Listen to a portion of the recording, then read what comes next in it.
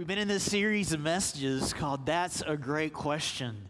And we know that we live in a world right now where there is so much skepticism about God, whether there is a God, and if there is a God, what is God like? Or should we believe in God or trust in God? There's so many things that people are dealing with related to their spirituality.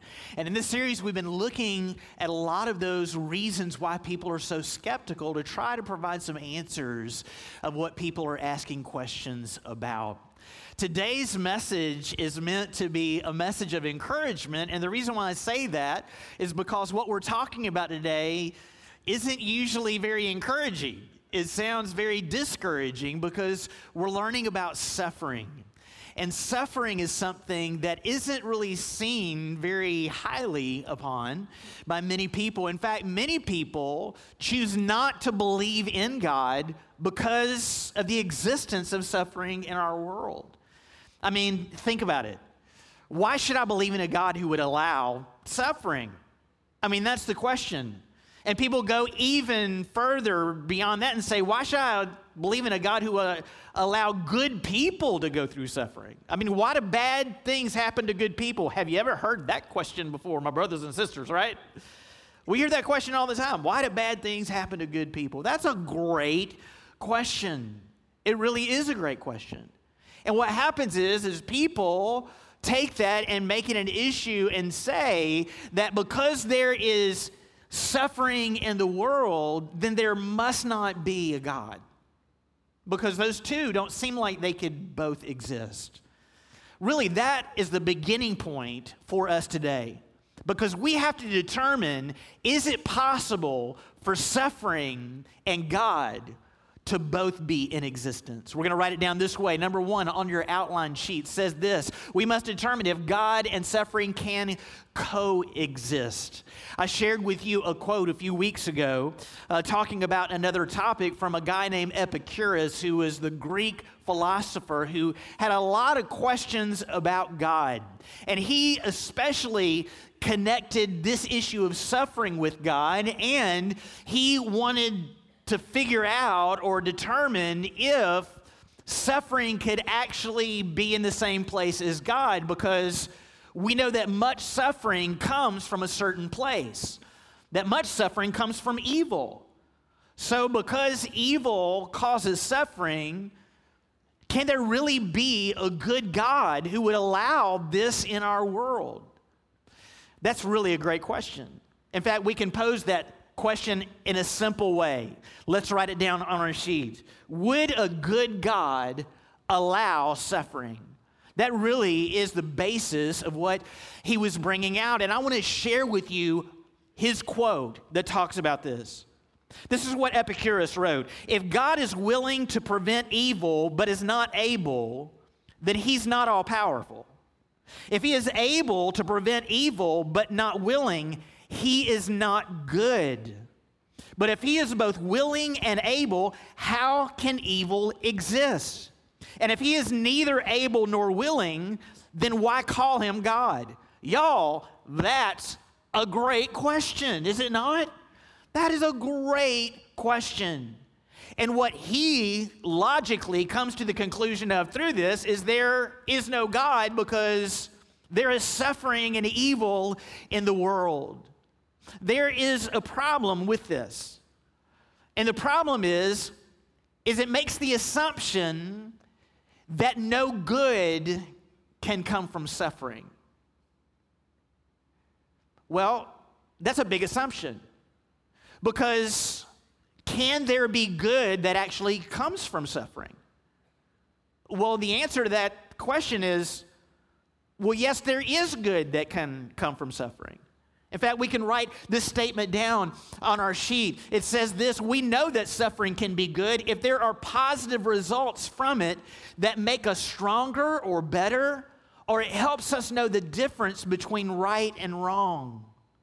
So Epicurus is making the assumption that no good can come from suffering, but we know that good can come from suffering, which means this: there can be a good God and suffering, and both coexist if God is using suffering for something good. Doesn't it make sense? I mean, when you logically think of it in that way, yes, we all know that suffering can bring positive results, that it can make a positive difference, so they can coexist. There are really two issues that he brings out in this. One is the whole idea about God being good and suffering being in existence. The other is about evil. You see, one of the purposes that God has for us in wanting to do good is that we know the difference between what is right and wrong. And that is a good thing for us to know the difference between what is right and wrong, what is good and what is harmful for people. And this gets back to what Epicurus said, because he brought up the whole idea of evil, and evil is wrong. So then the question becomes, well, where does evil come from? Who does evil? Well, that's a great question too. Let's look at what evil is. On your outline, evil is to bring harm on others for a selfish purpose. So I'm bringing harm on someone else, and I'm doing it because I'm benefiting from this, and I'm causing someone pain or heartache or whatever because of this. Y'all, that's evil. Now, let's put this idea together with a good God. Well, if he's a good God, y'all just stay with me here, okay? If he's a good God, he can't do evil. If he's a good God.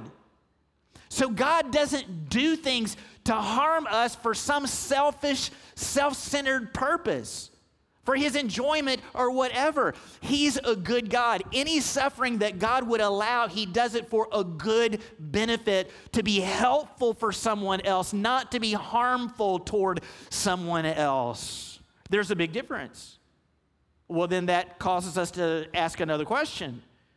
Well, if evil then doesn't come from God, then who is it that's doing evil? Y'all, that's a great question, isn't it? Who is doing evil? Well, I want you to think about this, because let's think about God. God has the free choice of making any decision that God wants to make. And we believe that God is good and makes good choices, right? God is free to make any choice that he chooses to make. We also know that God is not the only one who makes choices. People make choices. So is it possible that God created humanity in his own image with the same ability to make free choices? Is it possible? So is it possible that God created humanity in his image with the same ability to be free to choose what we would choose? Well, the answer to that question is, well, absolutely, yes. He could do that. He could create us with free choice, and we believe we do have free choice because we all know we're free to choose whatever we want to do. But here's the issue with free choice. When we choose something, there are consequences to our choices. Let's write that down. Doesn't that sound like fun? Let's write down this statement. We have free choice, and our decisions have consequences. They can be good consequences if we do something good that is helpful toward other people. Good brings help. Or they could be evil consequences because we do what we do not to be helpful, but to harm other people. You see the difference? But who made the choice? God didn't make the choice. We made the choice. We chose to do something evil.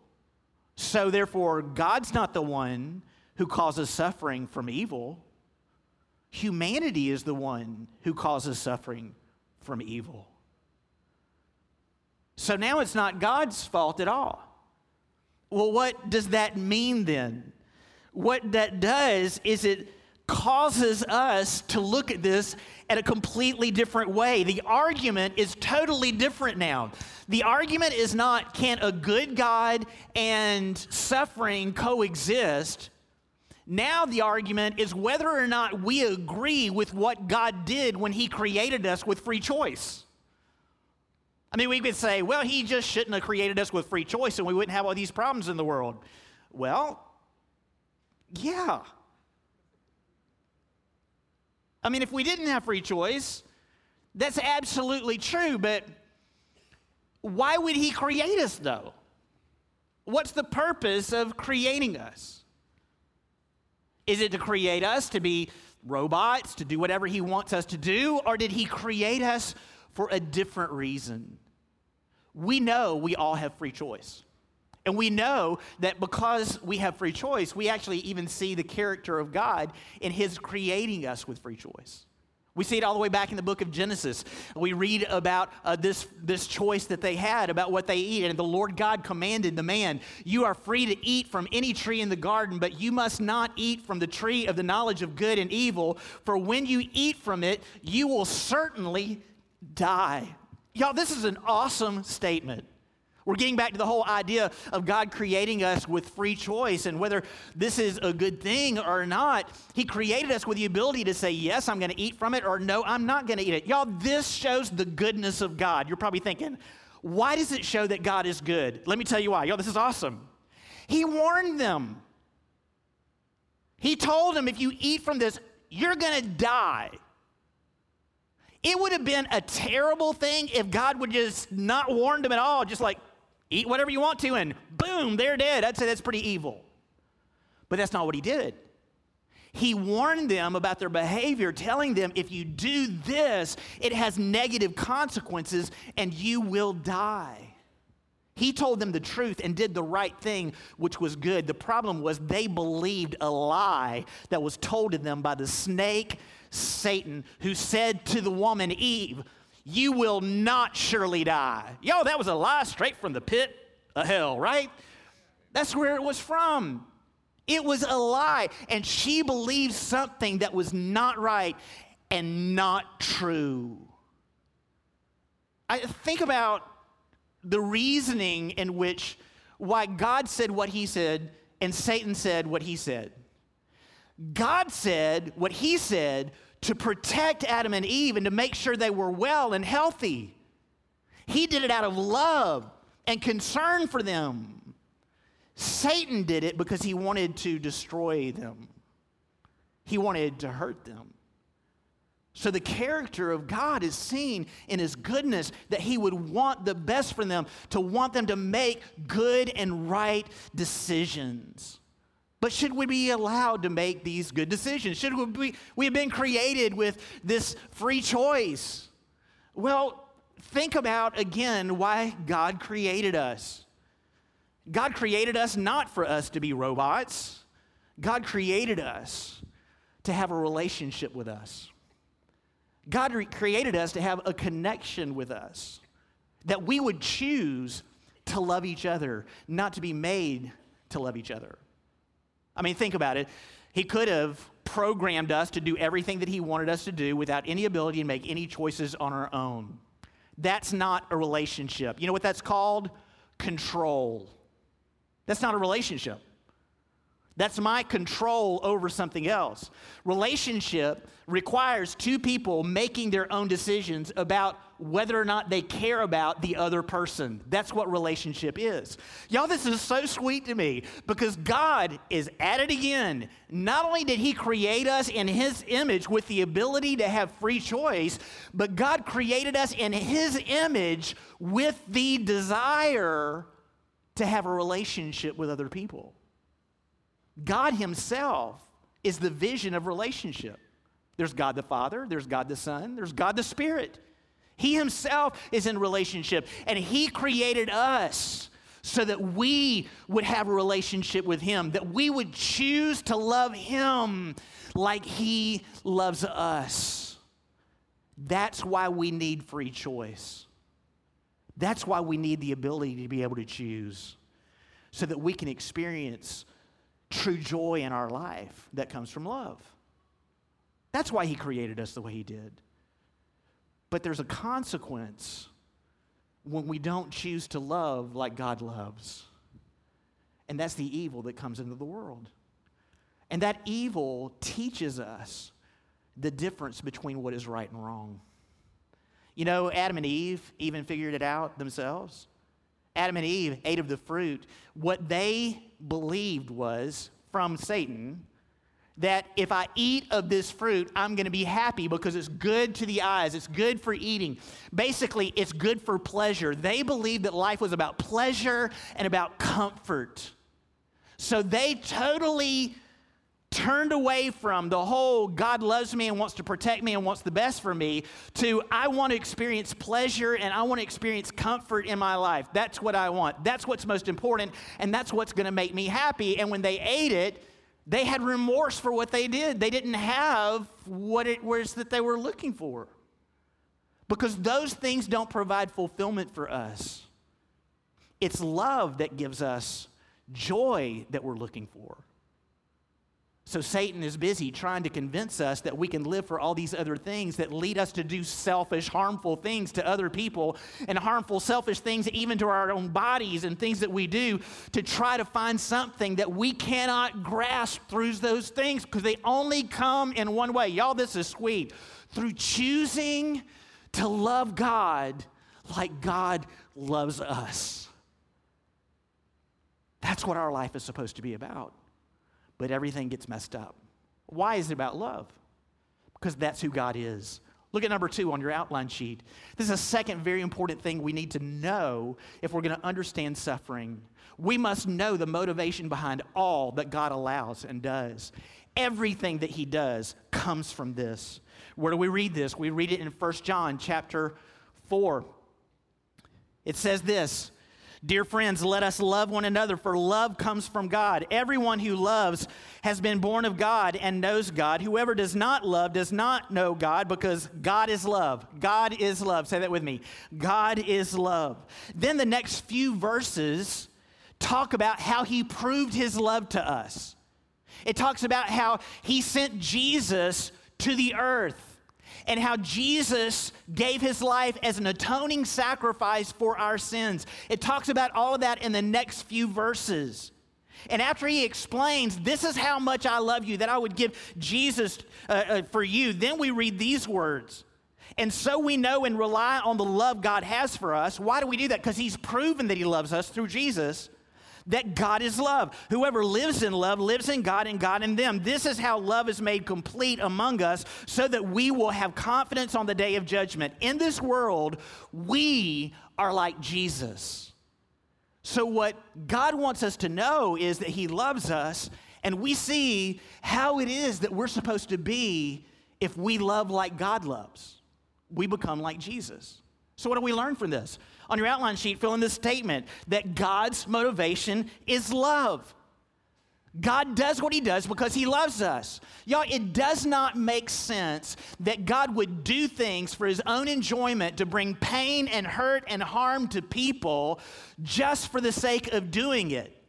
It doesn't make sense that he would do that because he gave his son, Jesus, to die on the cross for our sins, for the very things that we do wrong. He gave up what was most precious to him to prove his love to us. It doesn't make sense that he would do something deliberately to cause us pain that he knows would push us away. Everything that God does, he does not to push us away, but to draw us to himself. Did y'all hear that? He would never do anything to bring hurt or pain just for the sake of it, to cause it for us, for his own enjoyment. It just doesn't make sense with his heart of goodness, because he was willing to give his son the most valuable thing that he had for our benefit. Y'all, that is love. Which means this. Let's write it down. Everything God does or allows comes from his love for us. As a father loves his child, so what does he want for his child? This is what he wants from us. He wants us to have joy. Let's write that down. He wants us to have joy, and joy comes from knowing we are loved. I have joy when I know I am loved. I am miserable when I don't feel loved. When I don't feel like anybody cares about me, and I feel like no one is concerned about me. I lose any sense of joy. But the moment I feel someone cares about me, I feel joy in my life, because joy comes from knowing that we're loved. Not only does he want us to have this joy and to know that we're loved, but he wants us to have purpose. Let's write that down. What is our purpose? Our purpose is to be in a relationship with him, a loving relationship with him. But it's for us to lead other people as well, to be in that same loving relationship with God. For us to help other people see that God loves them by us doing things to draw people to God and not to push people away from God. Y'all, that is huge right there, what I just said.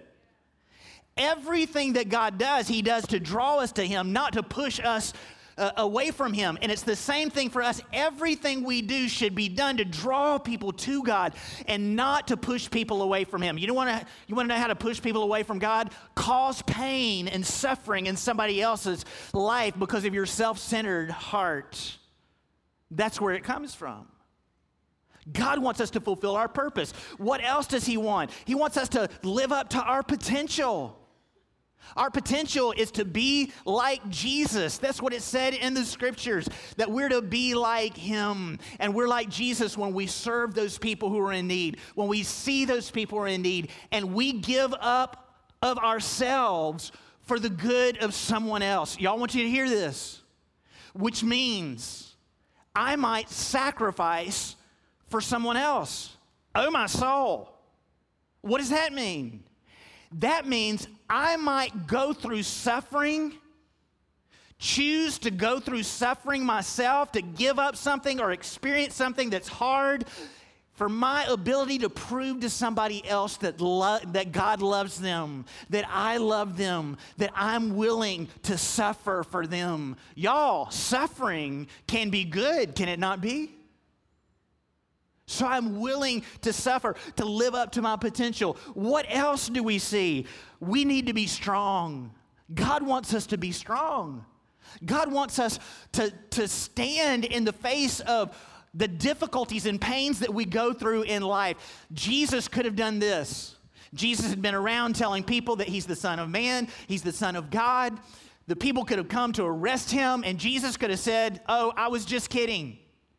When I said I was the Son of Man, I didn't really mean that I'm the Son of God, that he's my Father. I don't really mean that." He could have said those things to get out of being crucified and being put to death for what he had been saying about his relationship with God. But he didn't do that. You know what he did? He told him exactly who he was. He never denied God. He never denied that God was his Father. He never denied who he was as the Messiah. He never did that. Why is that? Because his relationship was more important than anything that could possibly happen to him, because relationships are what get us through suffering. Is that not good? The reason why many people can't make it through suffering and hardships is because they don't have anybody there to help them deal with the hardships and sufferings that they're going through, that he becomes the source of my strength. Here's something else that God wants. He wants us to know the difference between what is right and wrong. Not only that there is a right and there's a wrong, but he wants us to know what happens when we do right and what happens when we do wrong, so that we can learn and be better, that we can become better people. There's a name for becoming better people. It's called becoming mature. That's what parents want for their kids. They want them to grow and to become mature. And that's exactly what God wants for us. And one of the ways in which he helps us is through suffering. Let's write that down. That sounds like fun too. Our suffering is involved in our becoming mature. What does it look like when we are mature? Another great question. We've already heard the answer to that. When we are mature, we are like Jesus. We are mature when we are like him. We just read that scripture in 1 John chapter 4, verse 17. We are mature when we are like Jesus. So what is Jesus like? Well, this is what Jesus is like. Jesus cares about people. He has thoughts. He approaches life in a certain way, and we should be just like him. What does that look like for us? On your sheet, let's write some of these things down. That we love like Jesus.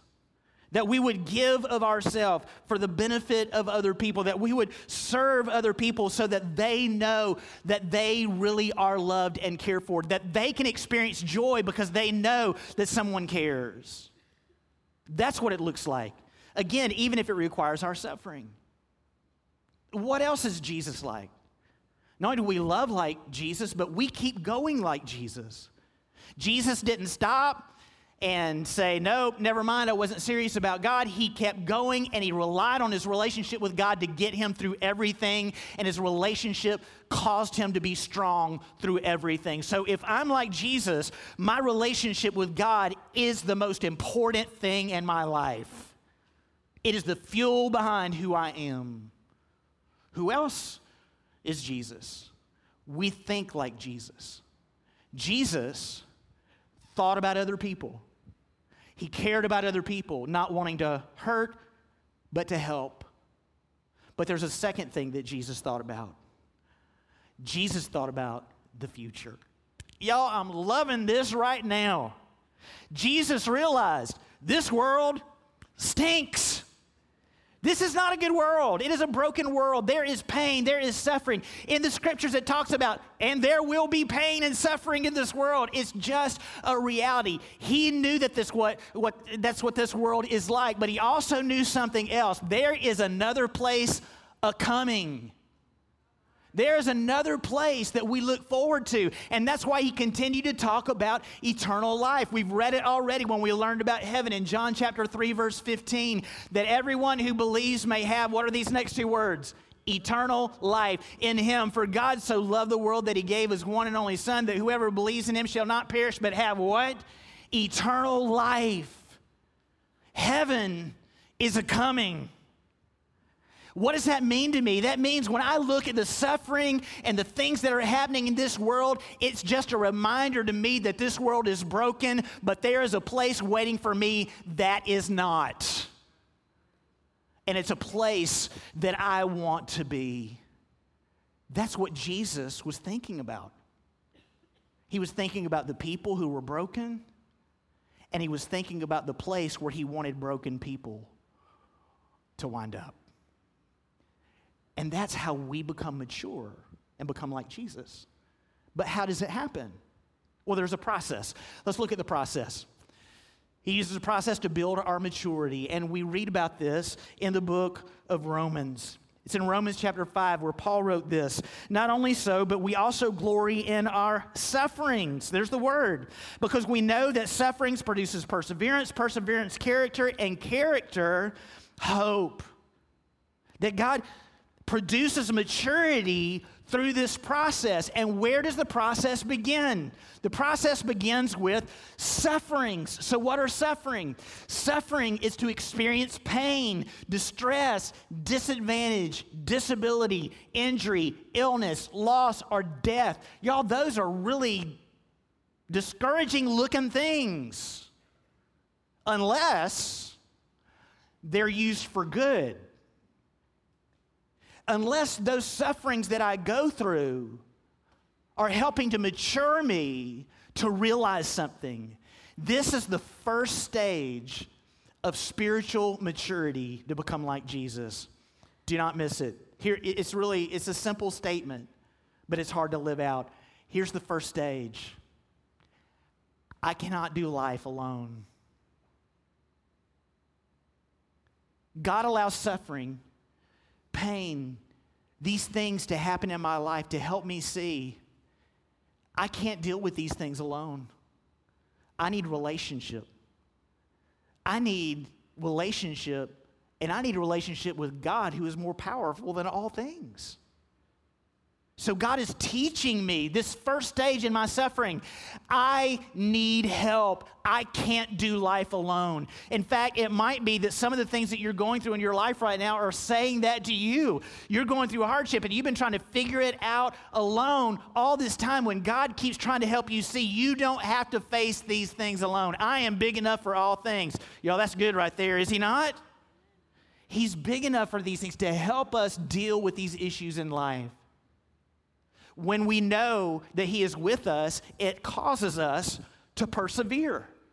Suffering leads to perseverance. In other words, to continue on in order to maintain a purpose in spite of difficulty, obstacles, or discouragement. It's to be steadfast. All of these obstacles, discouragements, these things that could be used as discouragements to us now become an encouragement to us. Why? Because we know that my purpose has not changed. I can persevere through these things even though I'm going through pain. My purpose is still for people to know that God loves them and that they would have a relationship with God. No thing that happens to me changes my purpose. What can happen, though, are the things that happen to me elevate how valuable God is in my life to help them see more clearly what my purpose is. That illness will not slow me down. A loss of a job will not slow me down. The loss of a home will not slow me down. These things will not slow me down. My purpose still remains the same. Take it all away, and I still have a relationship with God. He is there, and He is with me. And you need Him too, because when everything in the world fails and crumbles around you, what are you going to be holding on to? There's only one thing that matters, and that one thing lasts for an eternity. It's a relationship with God. Why do we persevere? We persevere because we're living out our purpose like Jesus did. Jesus' purpose, this is the Son of Man. He called Himself the Son of Man, came to seek and to save the lost. Lost people are people who have not found joy. They're trying to find happiness through pleasure, through comfort, through fame, through power, through money, through whatever it is that they're trying to find it from, and they are lost because they haven't found joy. And where does joy come from? Knowing that we are loved. So my purpose continues to be the same, to help people know they're loved. It's all about love. Why is it all about love? Y'all, that is a great question. Because love is the foundation of character. Perseverance leads to character. Character is the features and traits that form the individual nature of some person or thing. A feature or trait is a characteristic. They determine our morals and ethics. There is one characteristic that determines all of our character. It's love. Whatever we love causes us to develop our morals and our ethics. My love for God would cause me to be whoever I am, or my love for something or for some offering of this world that I'm relying on to make me happy, my love for those things would cause me to make the decisions morally and ethically that I do to try to get whatever it is that I want. Love is the characteristic that determines your character. It is. So who do you love? Well, how do we know what we love? Well, we know our love because of our passions. We're thinking about it all the time. We're talking about it all the time. We know it because it becomes the power source of our life. Whatever we love, we rely on to get us through difficult times. For some people who it's money, they rely on their money to get them through difficult times until the money runs out. Or they rely on something else, whatever it is we love. And then there's another thing. It's our performance. Whatever we love, we perform because we do things for what we love. Here's how we know what the characteristic trait of love is in our life. Just look and see the decisions that you're making in your life to see what they say about who or what you love. Do your decisions? Y'all, this is so heavy. All this stuff is just so heavy to me today. It's just so heavy. Do your decisions say that you love other people and that you want them to know somebody cares about them? If so, you love God because God is love. And everyone who is in love with God loves as God loves. And that's what they do. But are you doing things to get things in your own life to try to make your life better? If you do, you're in love with yourself. And your moral equity completely changes. Now it's not about right and wrong. It's about doing what's best for me, no matter what. God wants us to know the difference between right and wrong in our character. There's one other thing that leads to our maturity. It all began with suffering, by the way. Suffering's a good thing. It leads us to experience hope. The feeling that what is wanted can be had, or the events will turn out for the best. That I have hope that whatever I'm going through, God is going to use for a better benefit to help other people know that He exists and that He cares about them. That's what our hope is. But here's the other hope. The hope is I'm not going to be here forever. I'm going to be in heaven one day. That's my maturity. The first stage of my maturity is I can't make it alone. The second stage of my maturity is there is another place that I'm going. And as long as I keep that in mind, I have hope for a future. So what is it that God is trying to teach us? Through my suffering, what is He trying to teach me? That's a great question. Let's look at number 4 and let's answer that. The first service is going to absolutely freak out because I never made it this far in the first service. God uses suffering to teach us. So what does He teach us? First of all, basically, some of this is what we've learned already in this message. It's just saying it in different ways, and there's some new things too. I need to rely on Him as I live my life. Maybe that's what God is teaching me. I've already talked about this. I've been trying to live life alone, by myself. It's not working out. I have to rely on someone else to get me through life. That's what God's teaching me through my suffering and pain. I can't heal myself of cancer. I need help. I need the help and power of God or whatever it is that I'm going through. Here's the second teaching. I need to remember that this life is not all that there is. I just talked about this. That's the second stage, right? The second major stage of maturity in my life.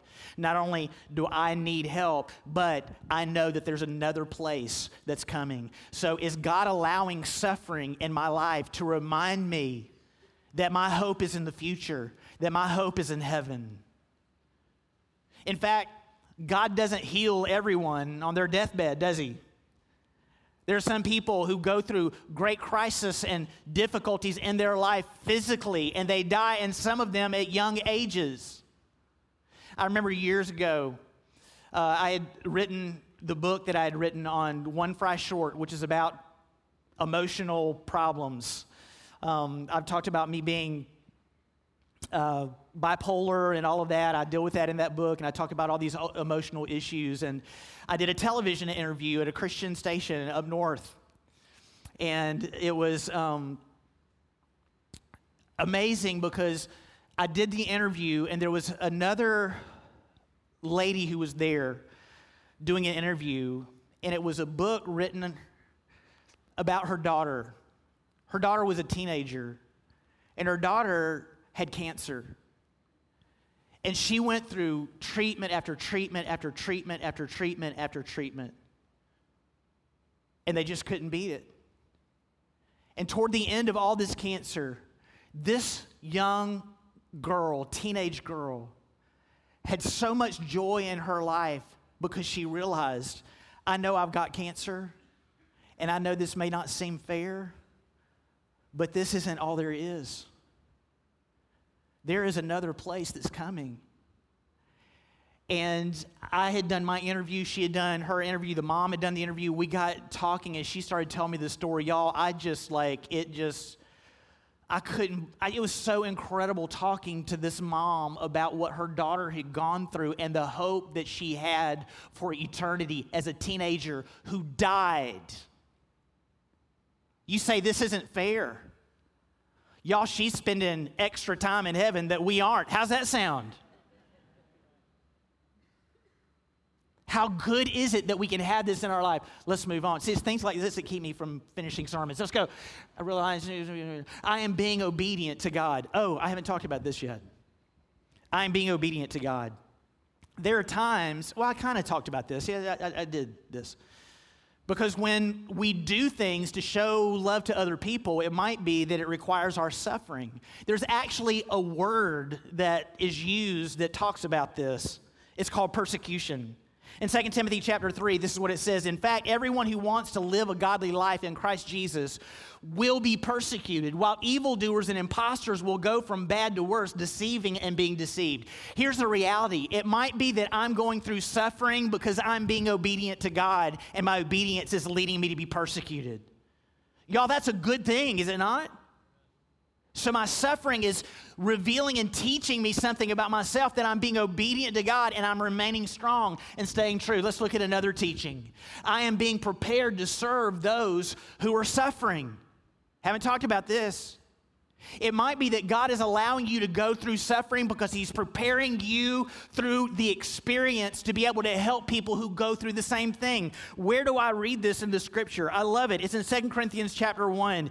Praise be to the God and Father of our Lord Jesus Christ, the Father of compassion and the God of all comfort, who comforts us in all our troubles, so that we can comfort listen to this, so that we can comfort those in any trouble with the comfort we ourselves receive from God.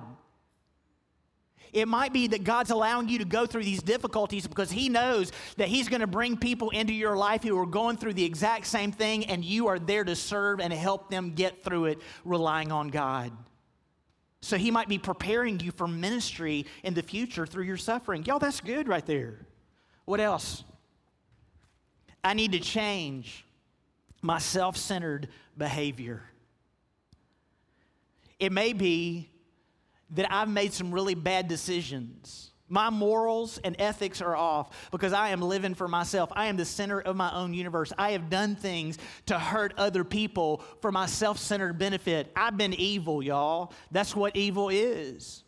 And God wants me to change. So what does God do? God allows pain and suffering in our life to wake us up, to make it through our calloused heart, to see the error of our ways, to get us to stop behaving the way we're behaving. He allows good negative consequences toward us to make a positive result, to help us be different people. Why does he do that? Because that's what parents do. That's what the scripture says. It says, my son, do not make light of the Lord's discipline, and do not lose heart when he rebukes you, because the Lord disciplines the one he loves, and he chastens everyone he accepts as his son. It might be that you're going through suffering and pain right now because it's self-inflicted pain, because of your behavior that's been self-centered. And God is allowing suffering as a consequence to penetrate your calloused heart, for you to see the condition that you're in. There are a lot of different things that God might be saying to us through suffering today, isn't there? You know what? Oh, my soul, are you ready?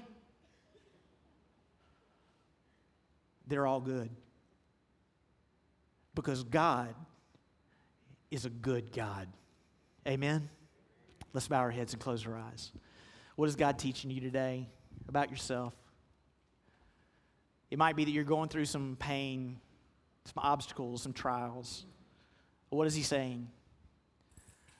Well, I want to encourage you today to just understand that God uses suffering to mature us, to develop us. But he also helps us see that suffering is there because there is evil in the world. That there are people who have done terrible things that are hurtful to other people. I mean, we see it on the news, it seems like almost every day. Why is it happening? Because they're created in the image of God with free choice, and they've listened to a lie. They've listened to a lie, believing that they can find happiness through things that they cannot find it through. It might be today that God's helping you see some things in your own life to teach you some things that you need to hear today, and I have no idea what it is. It might be that you're not a Christian. First thing is, God sent his son Jesus to die on the cross to prove how much he loves us.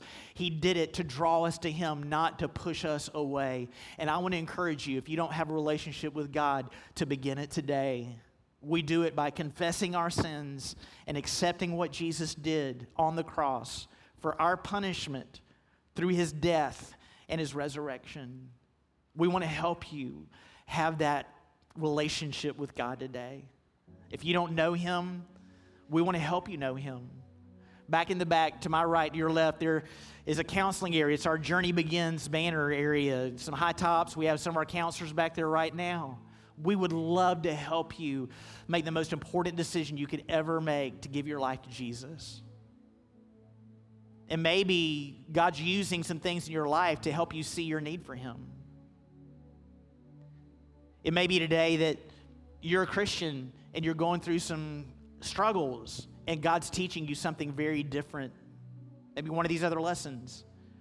I want to encourage you to pray and talk to God about those things and to say to God, I'm listening and I hear you, and teach me what I need to know so that I can be like Jesus. It might be that some of you are going through suffering and pain and you need prayer, because we believe in the power of prayer.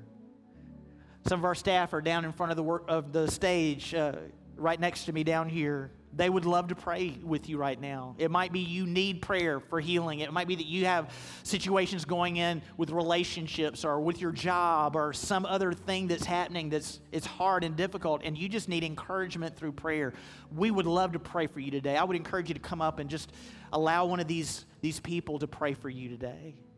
Whatever it is that God's leading you to do, why don't you do it right now? Let's all stand with our heads bowed and eyes closed. If God's leading you to come and pray, do so. If He wants you to pray where you are, pray there. If you need to talk to someone about giving your life to Christ, head back to our area to talk to them.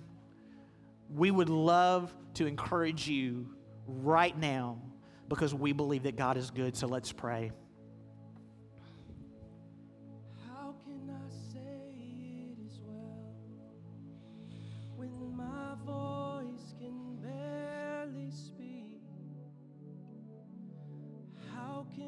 Sing you a song in the midst of suffering. Jesus, will you meet me here? Let your peace wash over me, 'cause I need you now more than ever.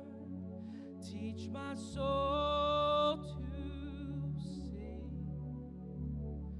my God is still in control, and still He reigns on His throne. Though mountains may tremble and sea billows roll, I'll sing it is well with my soul. My God is still in control.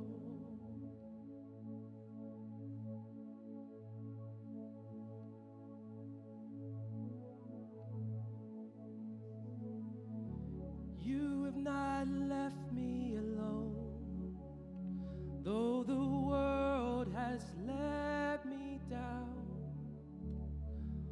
All of my sorrow and pain, I will trade it for a crown. Thank you for staying with me when the night was closing in.